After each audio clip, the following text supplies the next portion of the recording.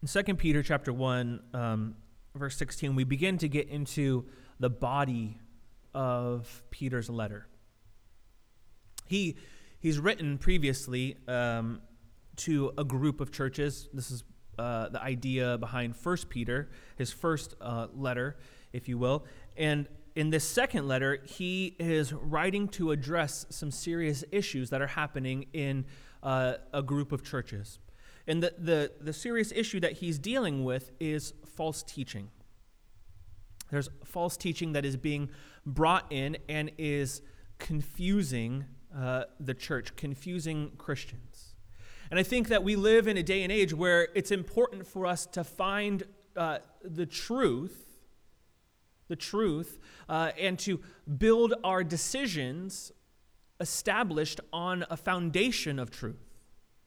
You know, there seemed to me, at least, to be a period of time where, say in the last 5 to 10 years, where we went through this kind of discussion of truth being pretty relative. You know, what's true for you is true for you, and what's true for me is true for me. But it seems that with the recent activity in the news surrounding the elections and, you know, this idea that we keep hearing about like fake news and like all this stuff, that there is a common understanding that there is an absolute truth. What absolutely happened?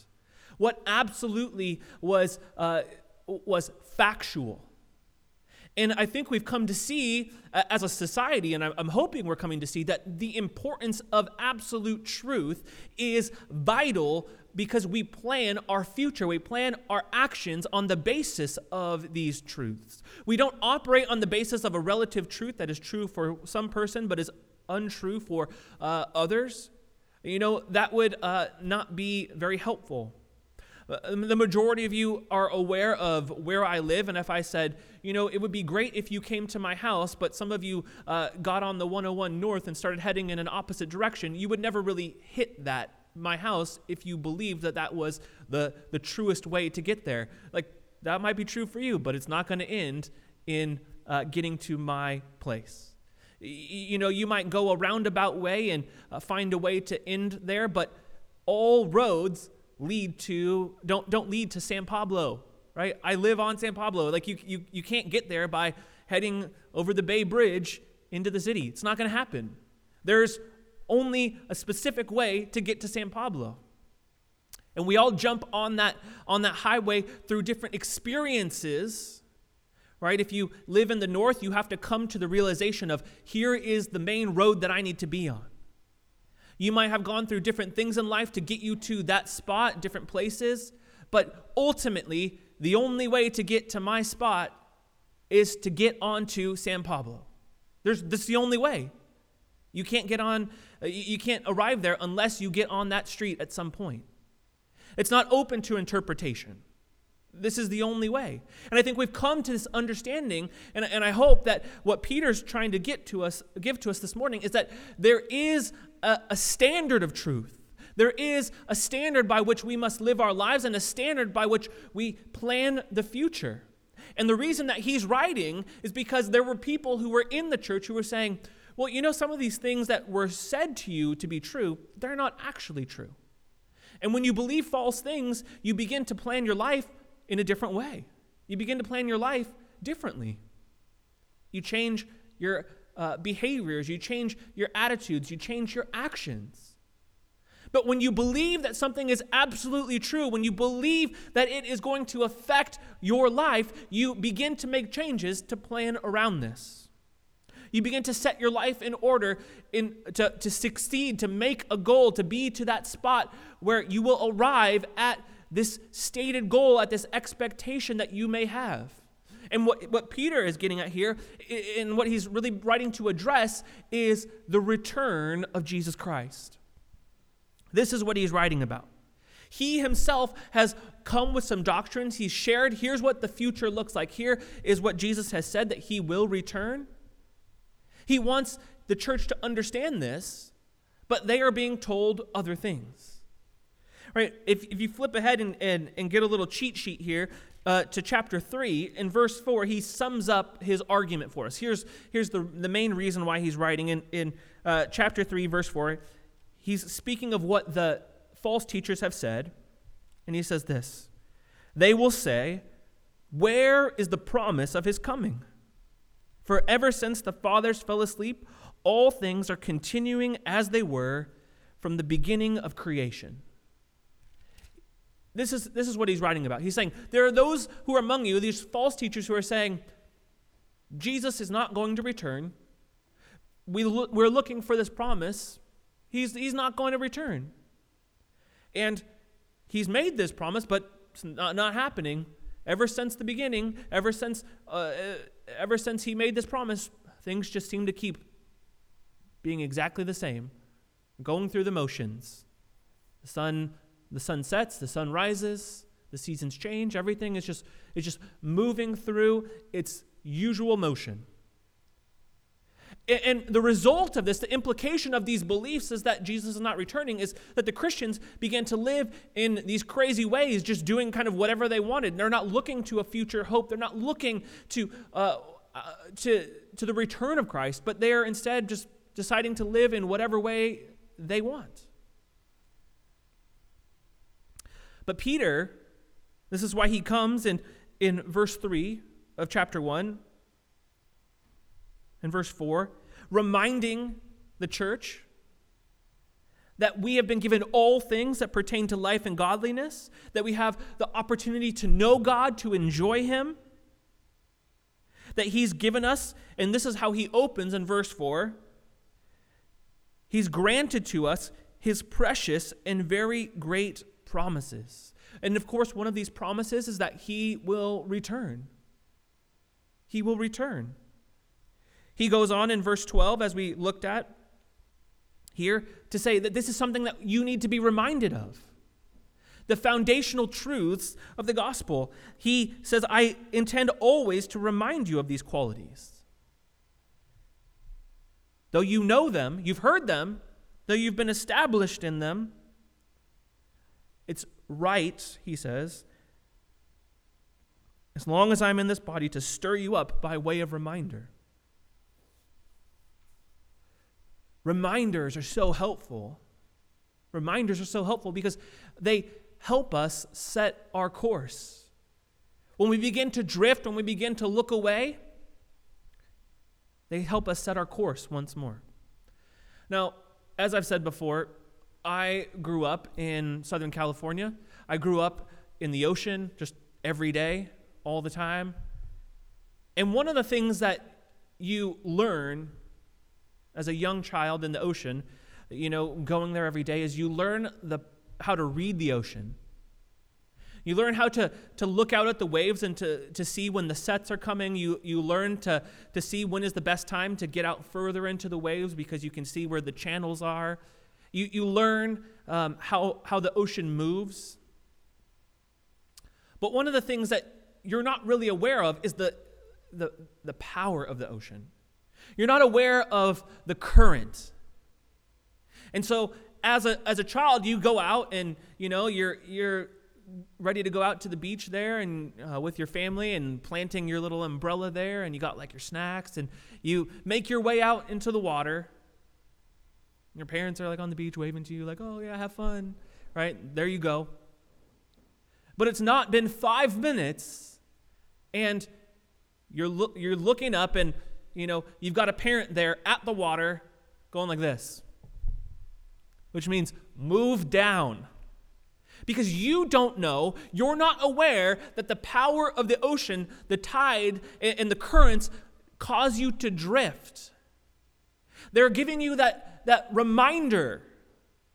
You're drifting. You're not aware. I mean, if you're not paying attention, you'll be like so far down the beach. It just pulls you and you don't even know. You're drifting. You think you're in the same spot, but you're drifting. And it's the parent that is there saying, let's go. You got to move back down. And then eventually, like if you're not paying attention, they make you get out, and then you have to walk down the beach, and you have to walk up 50, 100 yards and get in down there because they know by the time you get out, you're going to drift right back to right in front of them. And what eventually happens is they say this: I'm not going to keep coming down here, but you need to keep looking up and find our umbrella, right? And, There's the bright red umbrella. That's the one we're looking for. That is the marker. You always have to be orienting yourself around where is our umbrella. It's a reminder that says you're moving. You're drifting. You've got to reorient yourself. And here, this is what Peter's getting at. He's saying, I'm wanting to give you a reminder because there is 100% chance that you're going to drift. You're going to get distracted with other things. You're going to see other things, and you're going to begin to get pulled in a direction that you're unwilling to go, that you're unaware that you're moving in. And so you need a reminder, that you're drifting. And it's not bad to get that reminder. You're not in trouble for getting that reminder. It's just a subtle, provoking to pay attention, to set your eyes upon what is true. And this is what Peter says for us this morning. He says, set your eyes upon the return of Christ. Don't believe the lies of these false teachers. Believe the truth that Jesus has said what he has said, and it will come to pass, that he will be faithful. He's been faithful in everything. He's never failed, not once. And if he has said that this will come to pass, it will surely come to pass. And so this emphasis that he's trying to make is why, when we get to verse 16, why his reminder is so important, why it's so weighty. He says the reason for this reminder, the reason for the reminder about the very great precious promises of God is because the truth of what he's trying to communicate is based on eyewitness testimony. He starts here in verse 16, sorry. For we did not follow cleverly devised myths. Now, this is important for us to kind of just unpack a little bit here because, of course, Peter is writing in the midst of Greco-Roman culture. So we have, I'm sure you are aware of both Greek myths and Roman myths.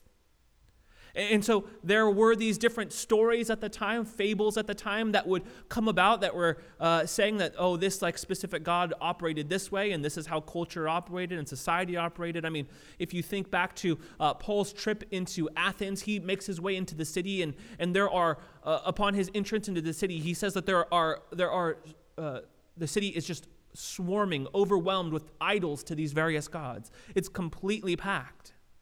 There's all these different stories and fables and myths along the way. And here, what Peter's getting at is this truth that I'm trying to communicate to you is not just one of those myths. It's not something that may or may not happen, but there is factual, historical background to his claims. And it's, in fact, the charge of the apostles throughout the New Testament that tell Christians to avoid these myths, things that are untrue, to always be parsing out what is the truth and what is false.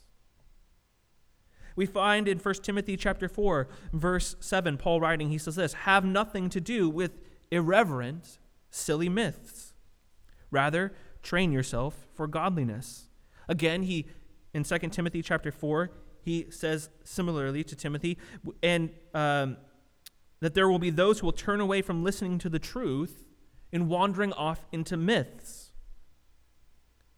In Titus chapter 1, he writes that there are those who should not devote themselves to Jewish myths, and that the commands of people who turn away from the truth. And so it seems to be that there is a connection between these false teachings and a turning away from the truth. And so this is what you need to understand. It is your job as a Christian to always be prepared to seek out the truth. This means that if you have doubts about the truth of Scripture, come with your doubts. It's okay if you're thinking I'm not really sure how that works. I'm not really sure if that's true. If this is true, what we're teaching, if this is true, what the apostles are declaring, if this is true, the Bible should be adequate to stand and give an answer. And so if you have doubts this morning, if you have concerns, the Scriptures have answers. The Scriptures have answers. Come, enter a dialogue. The church is not a place where you can say, well, if you're not really sure about it, don't ask any questions, right? If you have doubts, if you have concerns, come and ask your questions because the Scriptures have answers. The Scriptures testify to the truth. And so it's okay if you're thinking I'm not really sure about that. The Scriptures are sure, and there will be answers for you. And so come. Ask your questions. Bring your doubts. The Scriptures are powerful and testify to the truth. I wish that this would be the approach that many would take. But there are academics, scholars, society, culture who are really looking to cast the Scriptures as mythology. They're not really willing to engage at a deep, honest, intellectual level with the truths of Scriptures. I think we all come with some bias, of course. I think we all come with some sort of perspective, but we shouldn't be coming to anything looking to say, oh, that's wrong right off the bat. We have to come and let the Scriptures, interpret themselves and to show what is true. We've got to come with an open mind. Now, what Peter does when he writes, he is writing to combat this claim that they're saying that the truths of the Scriptures are false, that they're myths. And it's these myths that are being declared by these false teachers that are beginning to influence the church. And so Peter writes to combat this. What causes those who claim to follow Jesus? What causes these people to deny the truth? What causes you and I to deny the truths of Scripture?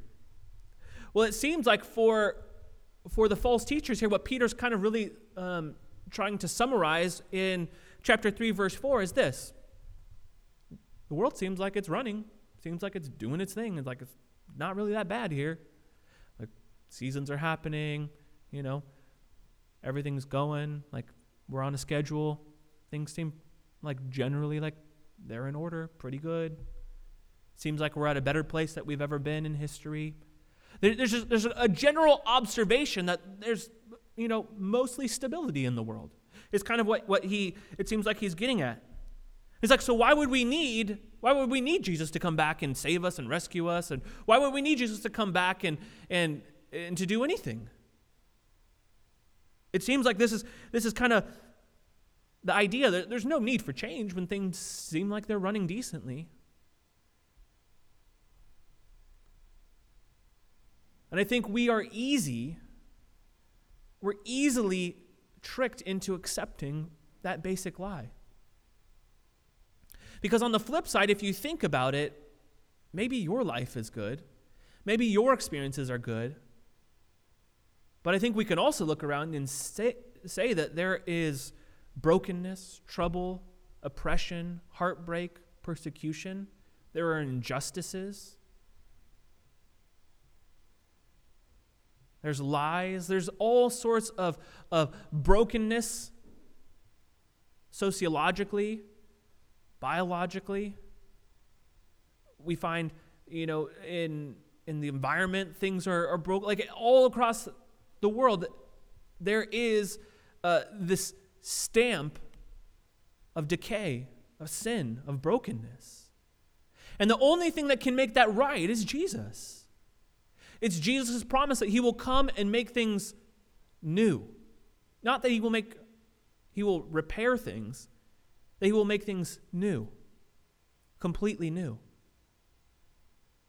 That's a beautiful promise. I don't know about you, if there's something that I have that's broken, I'm way happier if somebody replaces it with something brand new than something that's just I just kind of repaired that a little bit, made a little bit of touch up on that.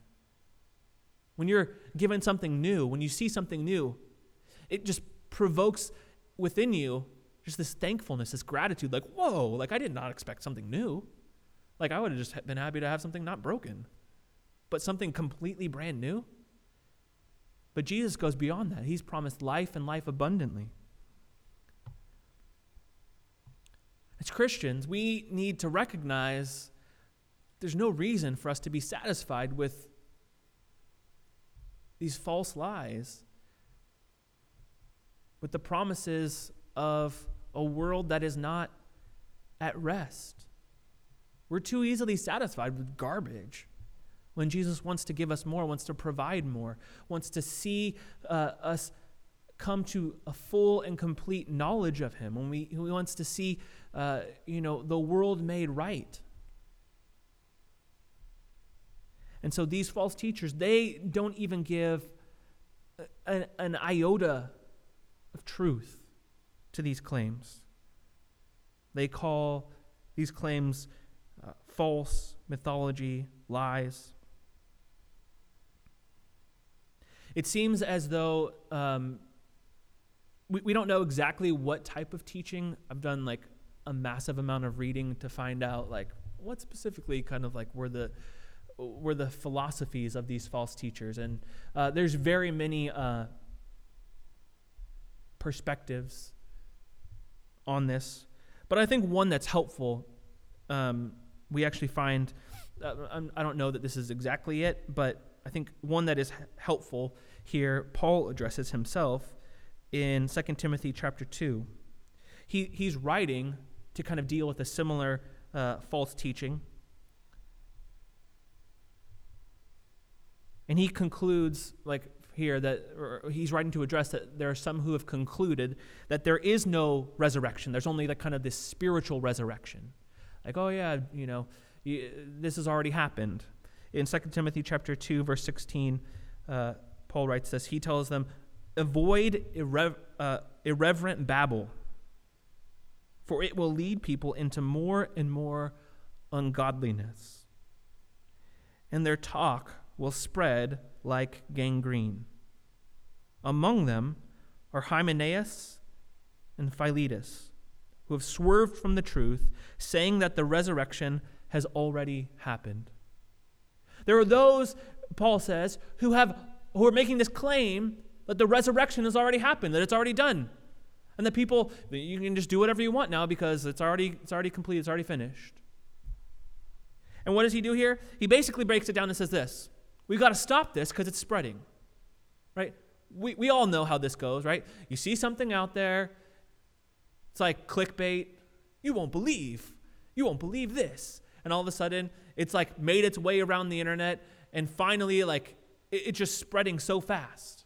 There's an article or something that you're reading about that's like totally not true, and people are spreading it, like sharing it like crazy, and it's making its way around the internet, and finally, like, some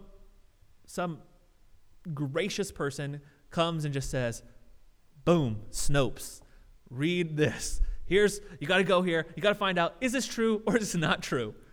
It's got to be exposed, because what happens? It spreads like gangrene. It moves its way around the internet, and this is what Paul is saying that we have to do. We can't let these false lies make their way around, because people get confused, and it generates this irreverent babble, and people start talking about things that they're wasting their time. But we must not swerve from the truth. We have to stay rooted, planted in the truth. And so Peter, he says this: the testimony that you have, it's not cleverly devised myths. It's rooted in history. Now, what Peter could have done is this, and I want you to see how he approaches this. He could have said, it doesn't really matter too much. If you guys are making the claim that Jesus is not coming back, it doesn't really matter too much if he's going to return physically, bodily. The idea is okay that he's going to return in the spiritual sense and that his spirit will be among us. And he could have just said that. He could have just said that. But for Peter, the historic claim that the bodily Christ will return is important. It's factual. And so he's unwilling to give ground there. He's establishing his claim in a physical bodily resurrection and a physical bodily return of Christ. And so he says this: we did not follow cleverly devised myths when we made known to you the power and coming of our Lord Jesus Christ. He's like, I'm not deviating one bit from the truths of the Scriptures. His point was that the churches that he's been writing to, they've been founded on apostolic tradition. They've been founded on the truths of the gospel, the teaching. And you've been instructed about the power and coming of the Lord Jesus Christ. Now, these two things, the power and the coming of the Lord Jesus Christ, they're not two different things. They're one thing together. His coming will be in power. His return will be in power. Right? This is how Jesus describes his own return in Matthew chapter 25:31. He says, when the Son of Man comes in his glory, all the angels with him, then he will sit on his glorious throne. So these two things are synonymous. His coming and his power are together. But this idea here of his coming is really this idea, it's this word parousia, which means presence. His presence will be among his people. This word is used primarily throughout the New Testament to describe the return of Jesus Christ. And in Matthew chapter 24, verse 3, Jesus is there with his disciples. We read, and he sat on the Mount of Olives. The disciples came to him privately, saying, tell us, when will these things be?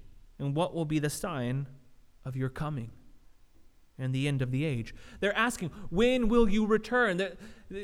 Your return to set all things right. In 1 Corinthians chapter 15, verse 23, Paul, in this big explanation about the bodily resurrection of Christ, speaks to the bodily return of Christ in 1 Corinthians 15, 23. He says, each in his own order, Christ the first fruits at his coming. There's that word parousia again. Those who belong to Christ. That there will be this physical, bodily return. In 1 Thessalonians 5, verse 23. Now may the God of peace himself sanctify you completely, and may your whole spirit and soul and body be kept blameless at the coming of our Lord Jesus Christ.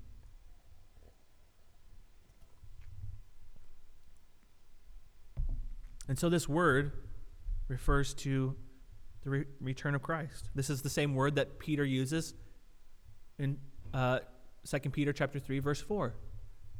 He says that in this instance, to combat the lies of the false teachers, they're questioning the promise of his coming.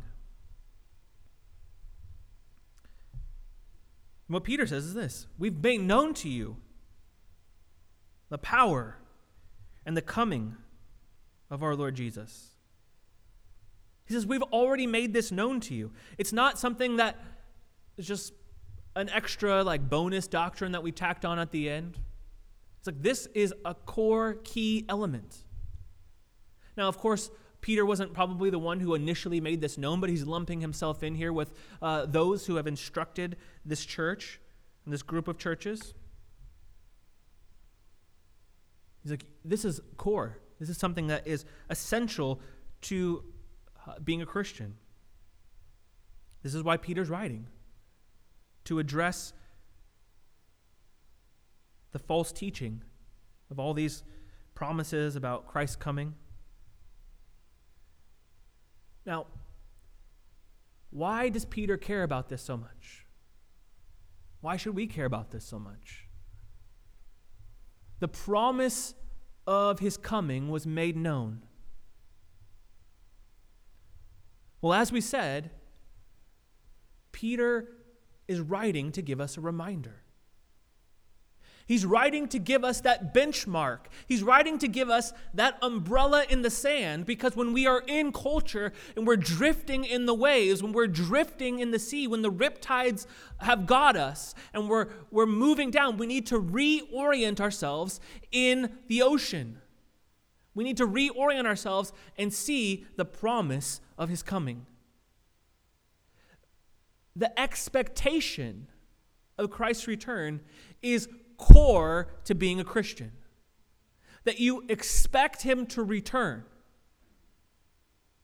It's one of the marks of being a Christian.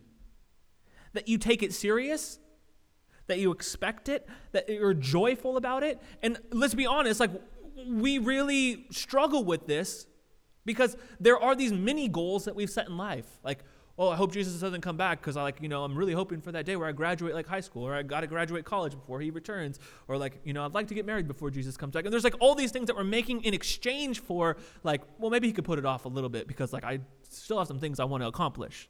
Let's be real. That's what's happening, right? You all got something.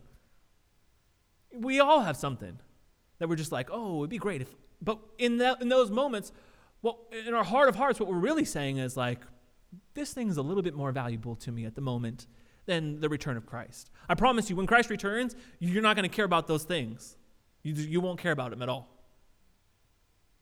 But our hearts go there so quickly. We need to be reminded. We're so easily distracted by these small things. Our confidence in the Lord's return should be there. We should long for him to return. We want him to come back. We want to see the scenes of Revelation play out before us where all the nations are gathered around his throne and worshiping and experiencing him and enjoying him. That's something we should hope for. And I think it's important here that we are reminding each other about the return of Christ. That we're dreaming out, what will it be like? It'll be so great when Jesus returns and we're with him and we get to enjoy him. We're reminding each other that Jesus will return. We're setting our eyes on the prize.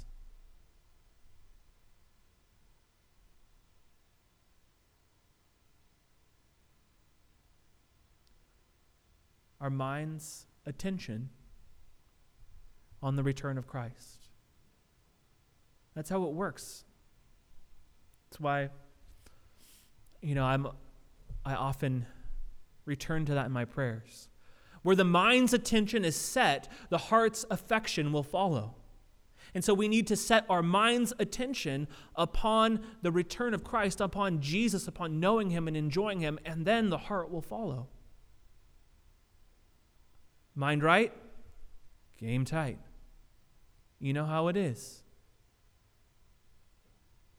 Again and again and again. That's why we only beat one drum around here. Jesus, Jesus, Jesus, Jesus. Jesus, Jesus, Jesus, Jesus. Because we've got to set our mind on Christ. Now, it's important, and not only is it just important, it's not optional. It's not optional. Here, Paul writes, and I want you to catch this, in 1 Thessalonians chapter 4, verse 18. He says this, "Therefore, encourage one another with these words." He's writing, and he says, encourage one another with these words. What words? He's writing about the coming of the Lord, the return of Christ. He has this whole section in 1 Thessalonians chapter 4 where he's talking about the expectation of the return of Christ. And he says we ought to be encouraged, and we ought to encourage one another with these words, that Christ will return. It's our job to be reminding each other of the return of Christ.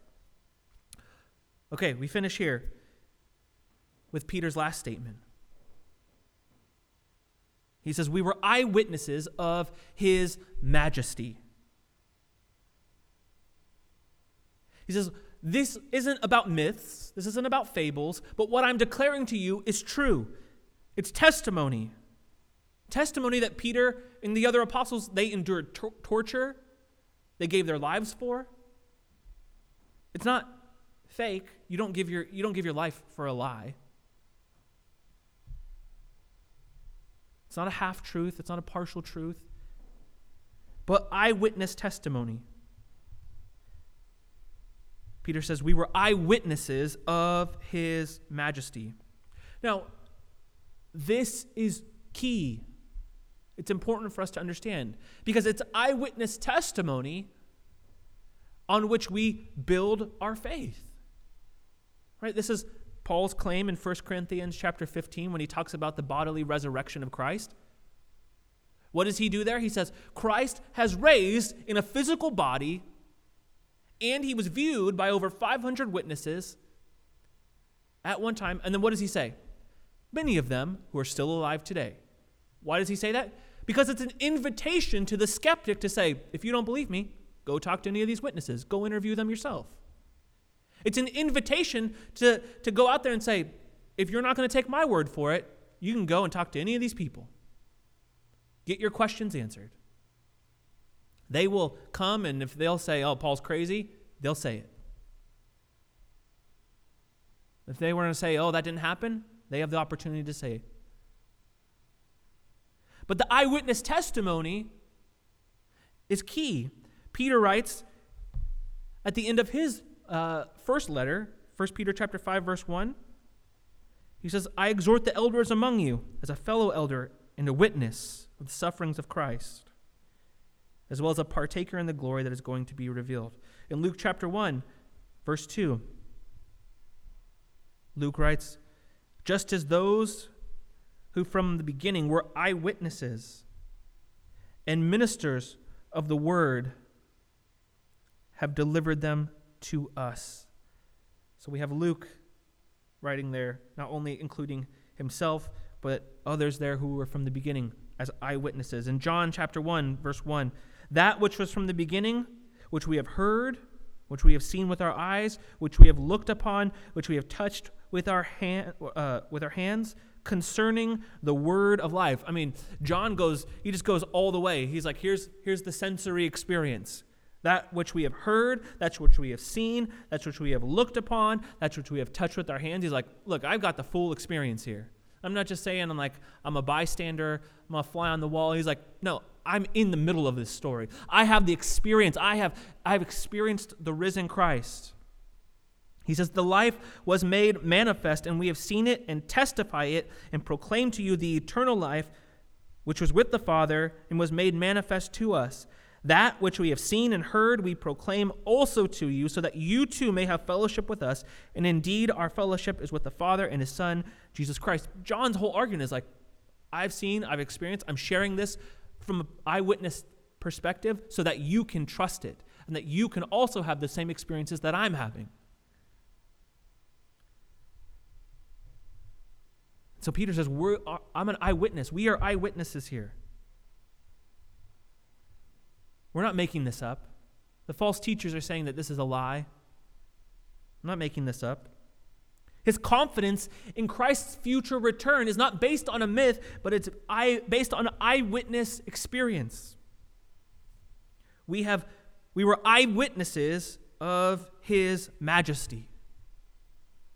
Now, this word majesty, it points directly to the deity of Christ. That Christ is God. The same word is used here as a response to Jesus in Luke chapter 9. We finish in Luke 9. You want to flip over there real quick, 9:37.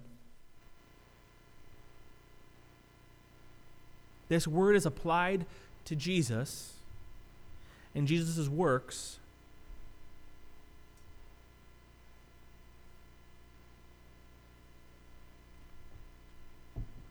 in Luke 9.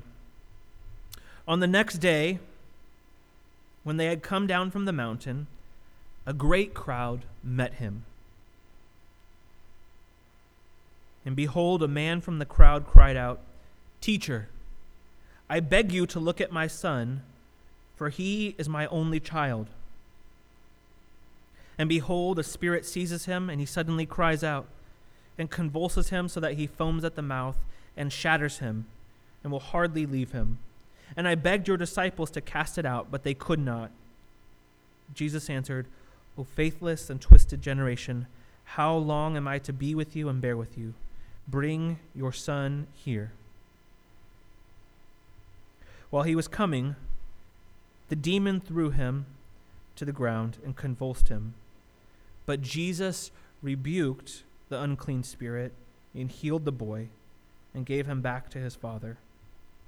and all were astonished at the majesty of God. It's here in this text that we find a glimpse of the divine. We find Jesus practicing a miracle, something that human hands could not complete. This father in this desperate situation in the supernatural realm he comes to the disciples and they are unable to have power over this spirit, but yet they come to the Son of God. They come to Jesus. And it's Jesus there who doesn't go through the motions of any sort of physical interaction as he does in some of his other experiences, in some of his other miracles. What does he do? He uses his words. The Word of God revealed. He uses his words. And he commands creation. In the same way that he spoke creation into existence, in the same way that he created the wind and the waves, is the same way that he set the sun in place. He reveals his divinity, if just for a moment, a glimpse, by speaking, by rebuking a spirit. It's in that moment that he says, simply through his action, I am Lord over all, and there is none like me.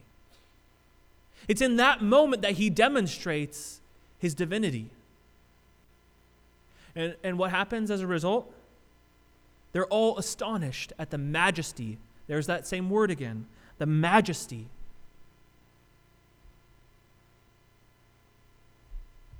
The divine glory of God. It's no wonder that John can write then, in verse 14 of his first chapter, the Word became flesh and dwelt among us, and we have seen his glory. Glory as of the only Son from the Father, full of grace and truth. John's like, I've seen some stuff. I've seen the power of Jesus. I've seen that he is the Son of God.